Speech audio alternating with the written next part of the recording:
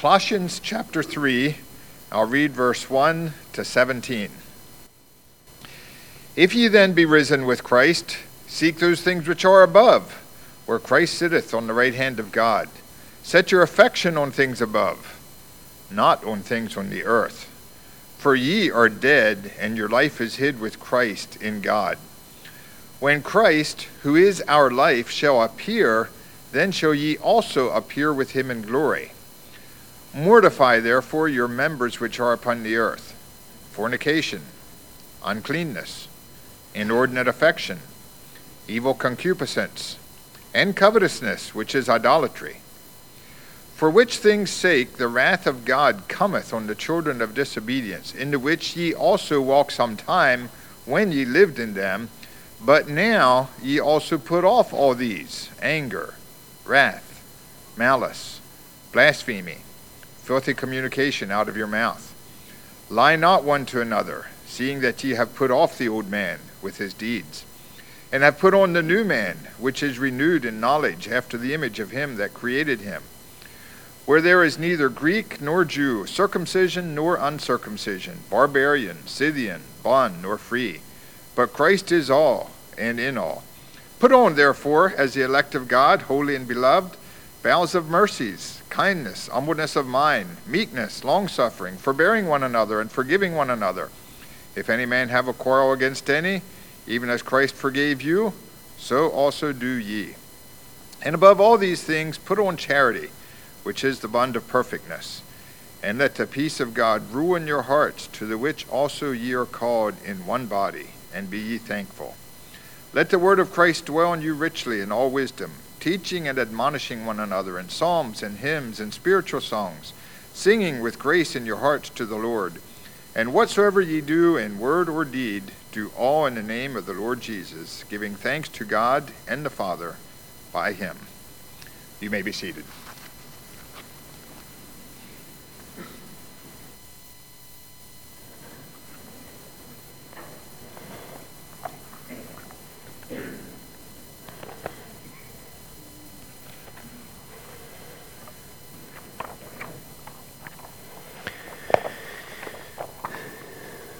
Recently, we pastors were meeting and talking about this past year and the next year, and one of them said he's not so excited about ringing in the new year as he is looking forward to ringing out the old year. And I think if we're honest, we're a bit frustrated with this past year. And there have been pressures from without, and there are voices from within that present new challenges. And as pastors, I think sometimes we question, have we led well? Have we modeled Christ? And we become frustrated with ourselves when we see times where we failed. And rather than promoting Christ, we promoted self. So I think it's fitting at the end of the year to ask ourselves a few questions, to take a personal inventory of our hearts and our attitudes, and most likely we will need to make some adjustments as we do that. In the last 365 days, the last 52 weeks, the last 12 months that make up this past year, the attitudes that I possessed, the thoughts that I allowed to enter my heart, the words and deeds that were born from these thought processes, were they healthy? Were they helpful? Did they honor God? And was the world around me brought closer to the Savior? Were they introduced to Jesus? Did my employees, co-workers, brothers and sisters, friends and neighbors, did they see and hear Jesus in my life? Did I meet the challenges and opportunities that God gave me with faithfulness and meekness and joy and a smile on my face? Or did I allow the setbacks and the situations of 2020 to impact my heart in a negative way? Did I become involved and overwhelmed and consumed with the things of this earth? And did it rob me of my joy? And did it distract me from the heavenly? Did I become a consumer and messenger of this earthly world, or did I continue to shine the light of love and peace to the world around us? Today, at the end of the year, we're taking inventory of our heart. Is our love for the Lord brighter and richer than it was? Are we nearer to God than before, or have we drifted from Him? So let's clean the house and get things back in order. And perhaps you're here this morning and you feel like your life is a wreck. Maybe your life is in a state of confusion. Maybe your life feels like my son's room looks at times. Maybe the mess is so great and so difficult that it's hard to know where to put that next foot down, where to take the next step. As we look at Colossians 3 today, let's allow the Holy Spirit to take inventory of our lives and allow Him to show us a new direction back to God, closer to God, and the gospel. Colossians 3 verse 1, "If then you have been raised with Christ, seek those things that are above, where Christ is seated at the right hand of God. Set your minds on things that are above, and not on things that are on the earth. For you have died, and your life is hidden with Christ in God. When Christ, who is your life, appears, then you also will appear with Him in glory." So the first thing we are to do is to seek those things that are above. Is this even healthy for us to do this? I mean, we are living on the earth, and if we're constantly thinking about things that are above the earth, doesn't this kind of make us aloof or out of touch with reality? I'm a fairly practical person, and so I want to disagree with the author here on this point. In fact, sometimes I would say that these people that are just constantly thinking about things above the earth are almost psychopathic. They're not living in the present. But look at verse 3. "For you have died, and your life is hidden with Christ in God." And this is, I think, the most important point that I can probably make this morning. Our lives must be hidden with Christ in God. We are to die to self. Not only do we talk about heavenly things, but we are dead to the earth. That's a few steps farther than what I'm typically comfortable with. So as we inventory our lives, have I died? Is my life hidden with Christ in God? Or have I stepped out from behind Christ? Am I now leading? Have I tired of this business of following?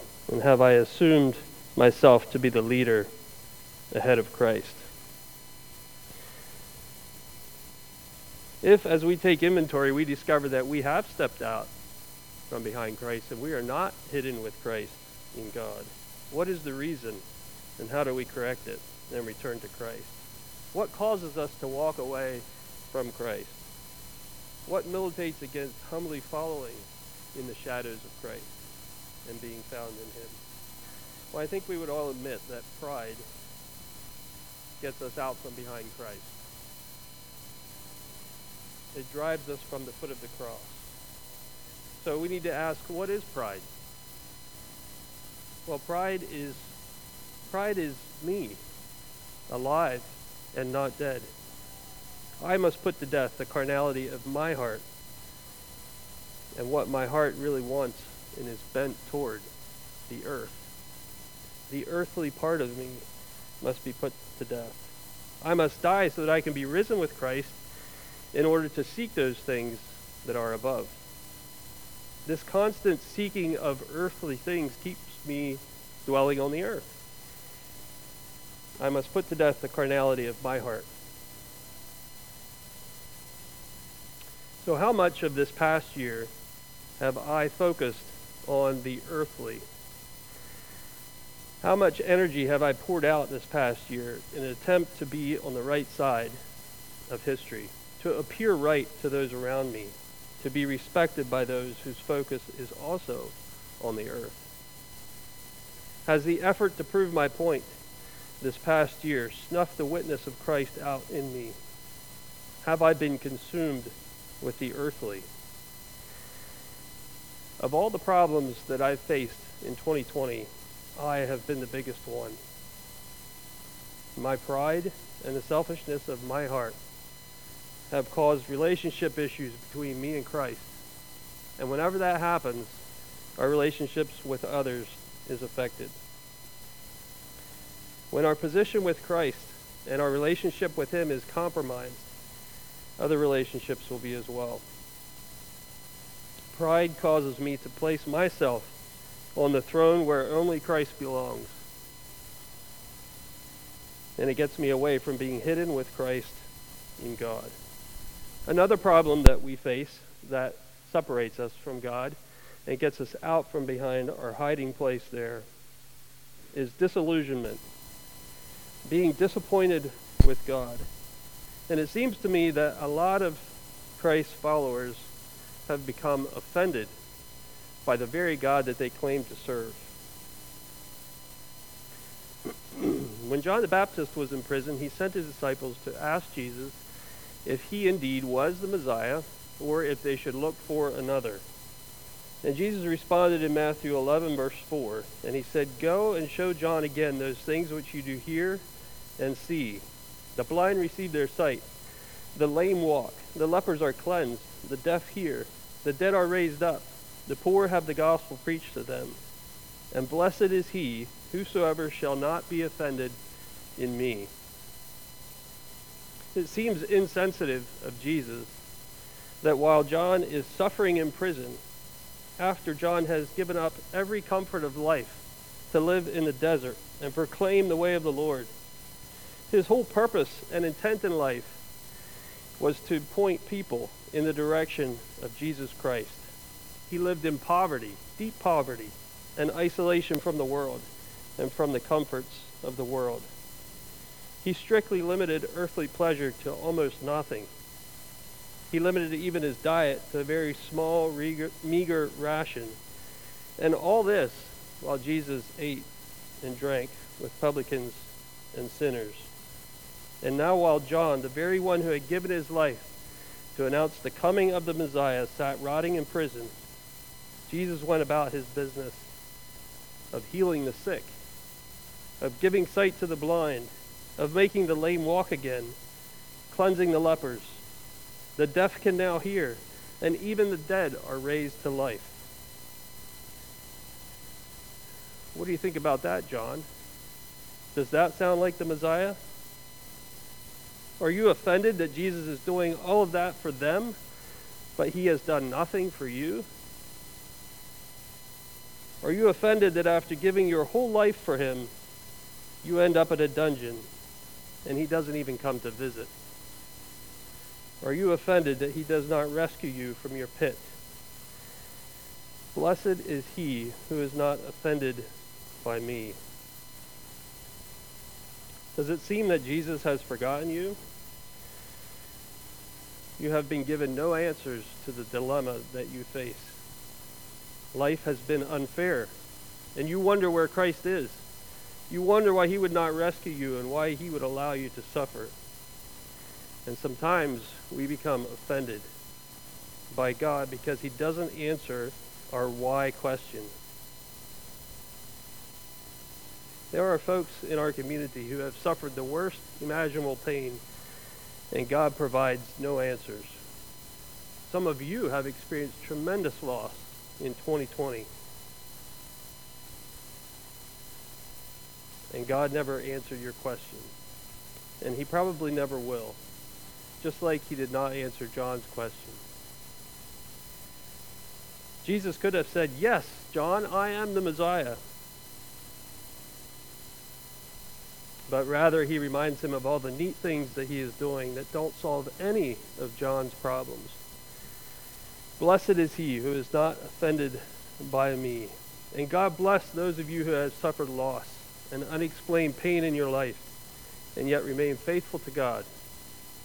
It's not easy, and we tend to become disillusioned with God and to step out from behind him.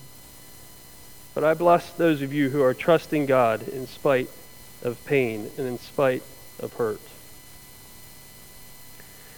The religious system of Jesus' day missed the Messiah because he did not perform to their expectations.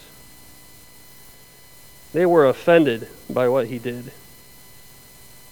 And as a result, they rejected him and killed him.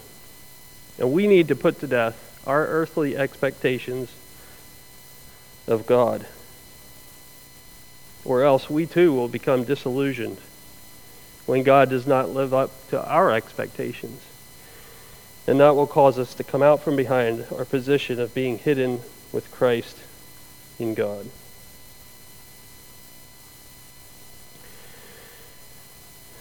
There are other things that pull us out of our hiding place with Christ in God, but I'd like to move on and look at the progression of a life that is transformed by being hidden in God.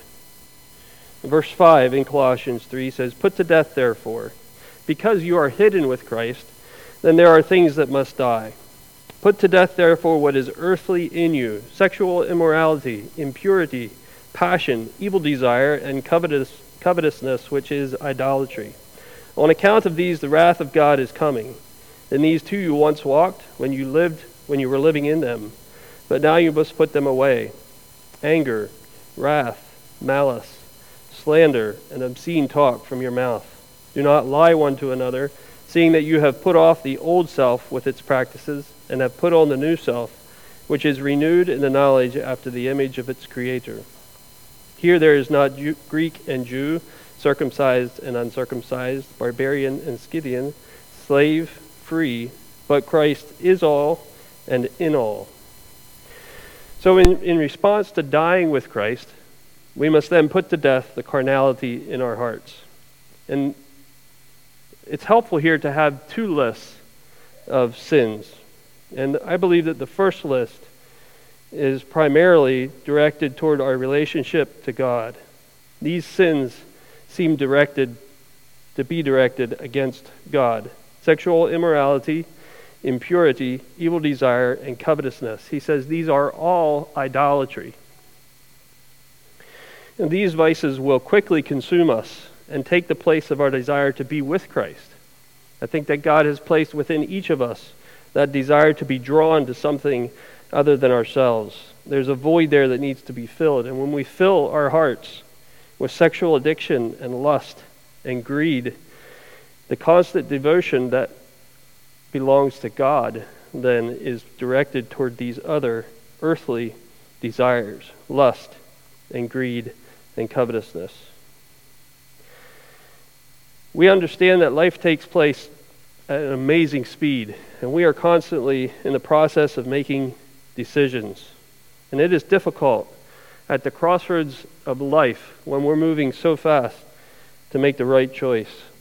So I think it's important for us to stop now and educate our hearts, to think about the decisions that we will make this coming year, and to make a commitment to make the right choices. Daniel purposed in his heart, and David made a decision not to place any vain thing before him.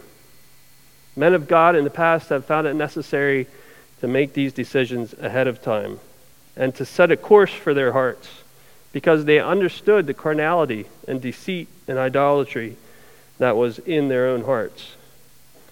Decide now and educate your heart to the commitment of putting to death this next year sexual immorality, evil desire, and covetousness. These things are idolatry and destroy our position of being hid with Christ in God. Ephesians 5:3 says, "But sexual immorality and all impurity or covetousness must not even be named among you, as is proper among saints." We need to eradicate this lust for power and wealth and sexual desire. It should have no place among us. And we blame the world for their promiscuity and the debauchery that we see all around us, but we fail to admit that the root of the problem is growing out of the soil of my wicked and perverse heart. I need to repent, and I need to return and humbly find my position and identity hidden with Christ in God. It is on account of these wicked vices found in these verses that the wrath of God is coming. We must put them to death and be found in Christ. The secondary list gives us direction in our relationship with those around us. In verse 8, anger, wrath, malice, slander, obscene talk, lying. This list seems like it's more directed to our relationship with each other.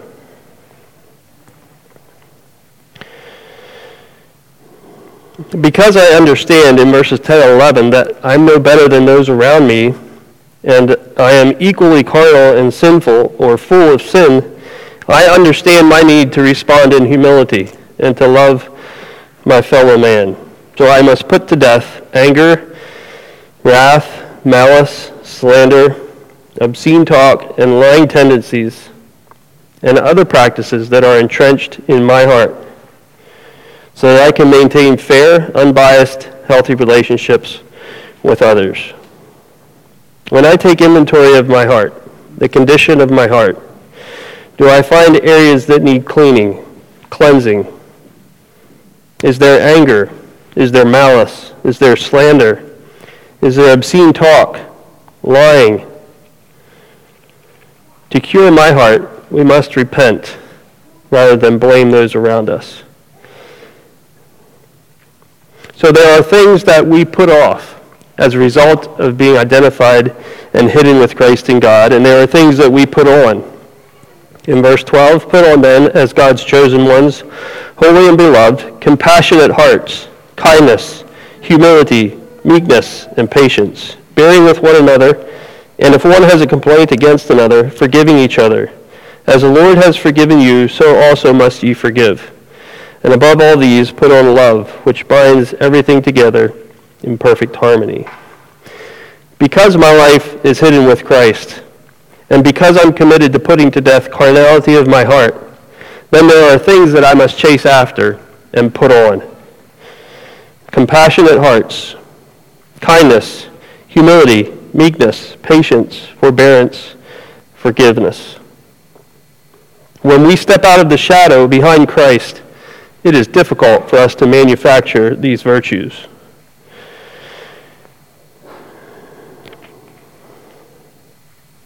When we fail to display these virtues in our relationships with others, people tend to distrust us. And whenever somebody begins to distrust us, there is trouble. But when we are hidden in God, and I can put off carnality and allow the virtues of my risen Lord to permeate my life, it becomes evidence in how I relate to others. Verse 13 stood out to me especially. If one has a complaint against another, forgive. It doesn't say that we should dig up dirt or that we should work hard to determine who the guilty party was and establish who was right and who was wrong, but it says forgive. I'm concerned how quickly we follow the world's patterns in this area. The world is moving speedily towards shaming individuals who disagree with us and have a different viewpoint. But the Bible says if any has a complaint against someone, forgive. So much of our lives we spend forgiving God because he's offended us or hasn't lived up to our expectations. Or we try to forgive ourselves, which is not needed. We need to repent. But we try to forgive God and we try to forgive ourselves to the point where there's no forgiveness left for those around us. But when we are in Christ, forgiveness flows out of our lives. Forgiveness and forbearance is the very essence and nature of Christ. Show me someone who finds it difficult to forgive, and I'll show you someone who is not hidden with Christ in God. They have not died to the earthly, carnal pool of their wicked heart. And they have fooled themselves into thinking that they can name the name of Christ and remain on the throne of their own hearts. And they have not accepted the forgiveness of Christ to fill them. These people talk about the need to forgive God. God has not moved in their lives according to their expectations. and they are quick to forgive themselves rather than repent, but they have no time to forgive others. And too many times I have named the name of Christ, but I have been unwilling to die and put to death the carnal desires of my heart. And so my life is a constant mixed message.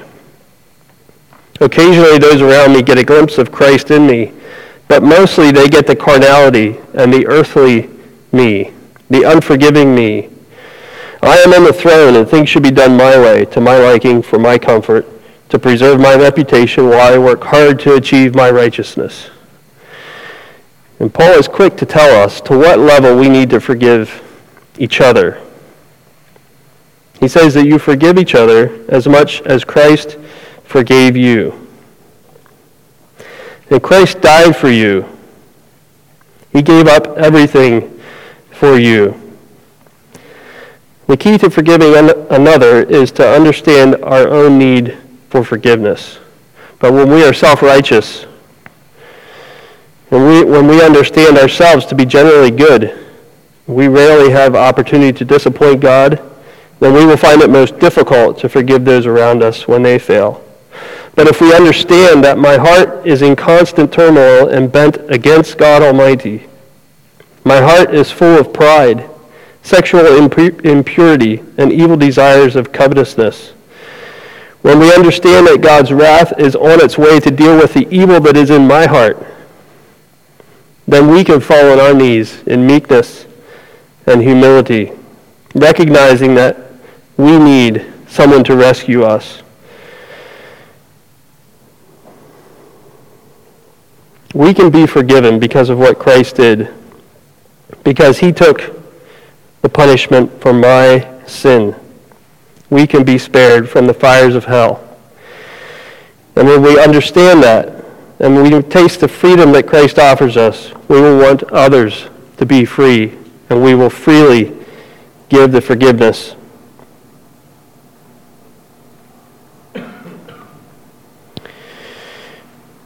When we look back into this last year, have I been a forgiving person? Do my actions and attitude toward the others display a life that is hidden with Christ in God, or do they display a life that is preserving his own carnal will and selfish desires? Verse 14, and above all these, put on love, which binds everything together in perfect harmony. And this is what we want in our church. This is what we are after, a church in perfect harmony. And if we together as a church put off carnality and put on Christ and work together in love and in perfect harmony, I can guarantee you that we will be so appealing that even people on the fringes or outside of our church, people in the world, will be drawn to Christ. The power of perfect harmony in a church remains mostly unknown because it's difficult to achieve. And most churches don't really have it. Most people have not seen this level of harmony modeled. And I believe that it's difficult because it requires death in me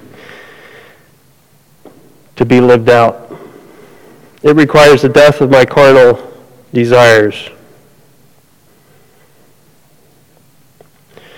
So there's too many of us, myself included, that are way too alive to self in order to allow this to take place. And so we need to repent. We need to return to Christ. We need to be hidden in Christ, to lay down our will and agenda for the sake of harmony. We need to forgive more, to humble ourselves more. Some of the individuals and families in our churches have been drifting apart. I feel like if I follow the law more perfectly than you do, then I am better than you. We have been measuring ourselves among ourselves, which always leads to separation, disunity, and self-righteousness. In 2021, let's commit to less focus on the earthly and to seek and set our minds on things above, where Christ is seated at the right hand of God. Stop measuring your righteousness by comparing to other earth dwellers, and start measuring your righteousness in light of the holiness of Almighty God. God discerns between the very thoughts and intentions of your heart, your wicked and perverse heart. Start realizing that without Christ, we are altogether rotten and unholy. It takes a fraction of a second from being hidden with Christ in God and being covered with his righteousness to stepping out of that position. Humble yourselves, therefore, under the mighty hand of God. Anything other than this is self-worship and self-adoration, and an attempt to promote ourselves above Christ, to take the kingship from the king and put ourselves on the throne, which is precisely where the religious elite of Jesus' day were. They were on the throne, and so they killed the one that deserved to be there. There will never be room for you and Jesus on the throne. When Christ is on the throne, we are putting to death the carnality of our hearts. We are putting to death me, myself, and I. When I am on the throne, Christ within me is being put to death. He is being quenched. We desperately need to model the love and compassion and forbearance of Christ. Our community needs to see this perfect harmony modeled. The world needs to see this. And right now, if the world saw this, there would be flocks of unbelievers coming to the Lord.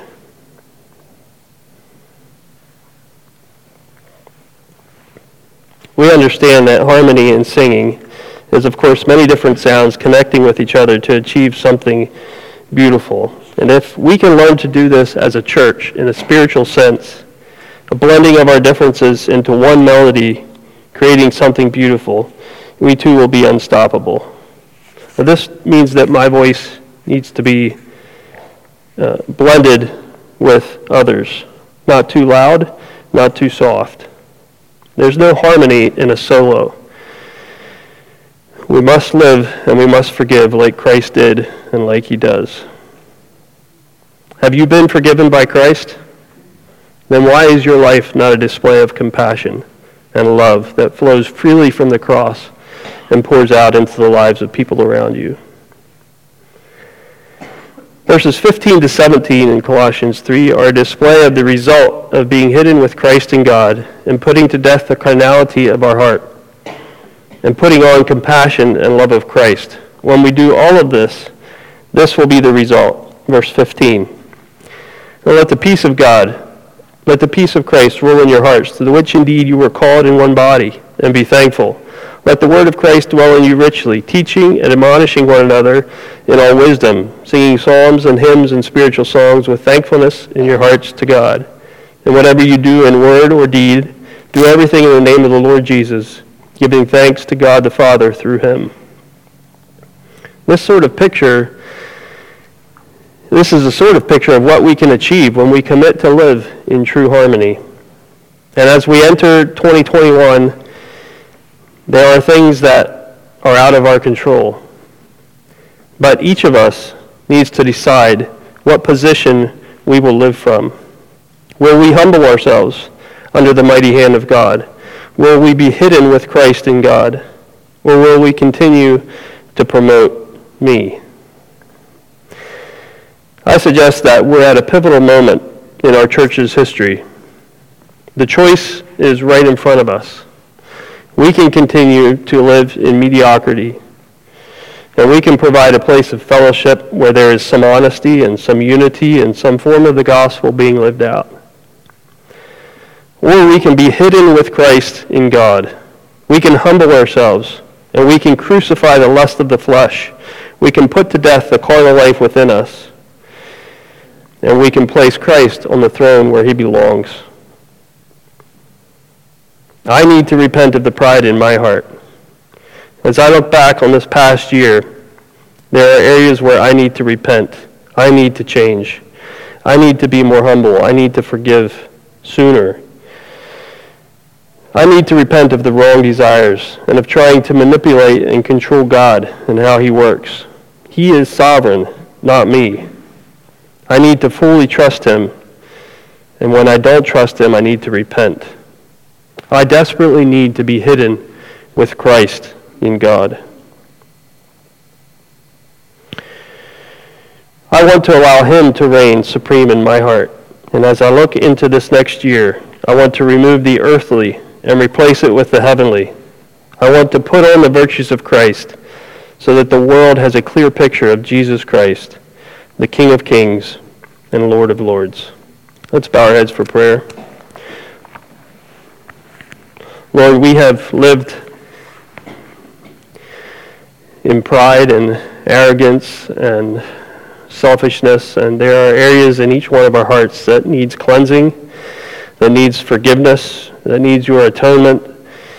And we acknowledge that, and we admit that we are frail and humble, or we are frail and low in your eyes, in the holiness of God. We have failed miserably. We are unable to produce our own righteousness.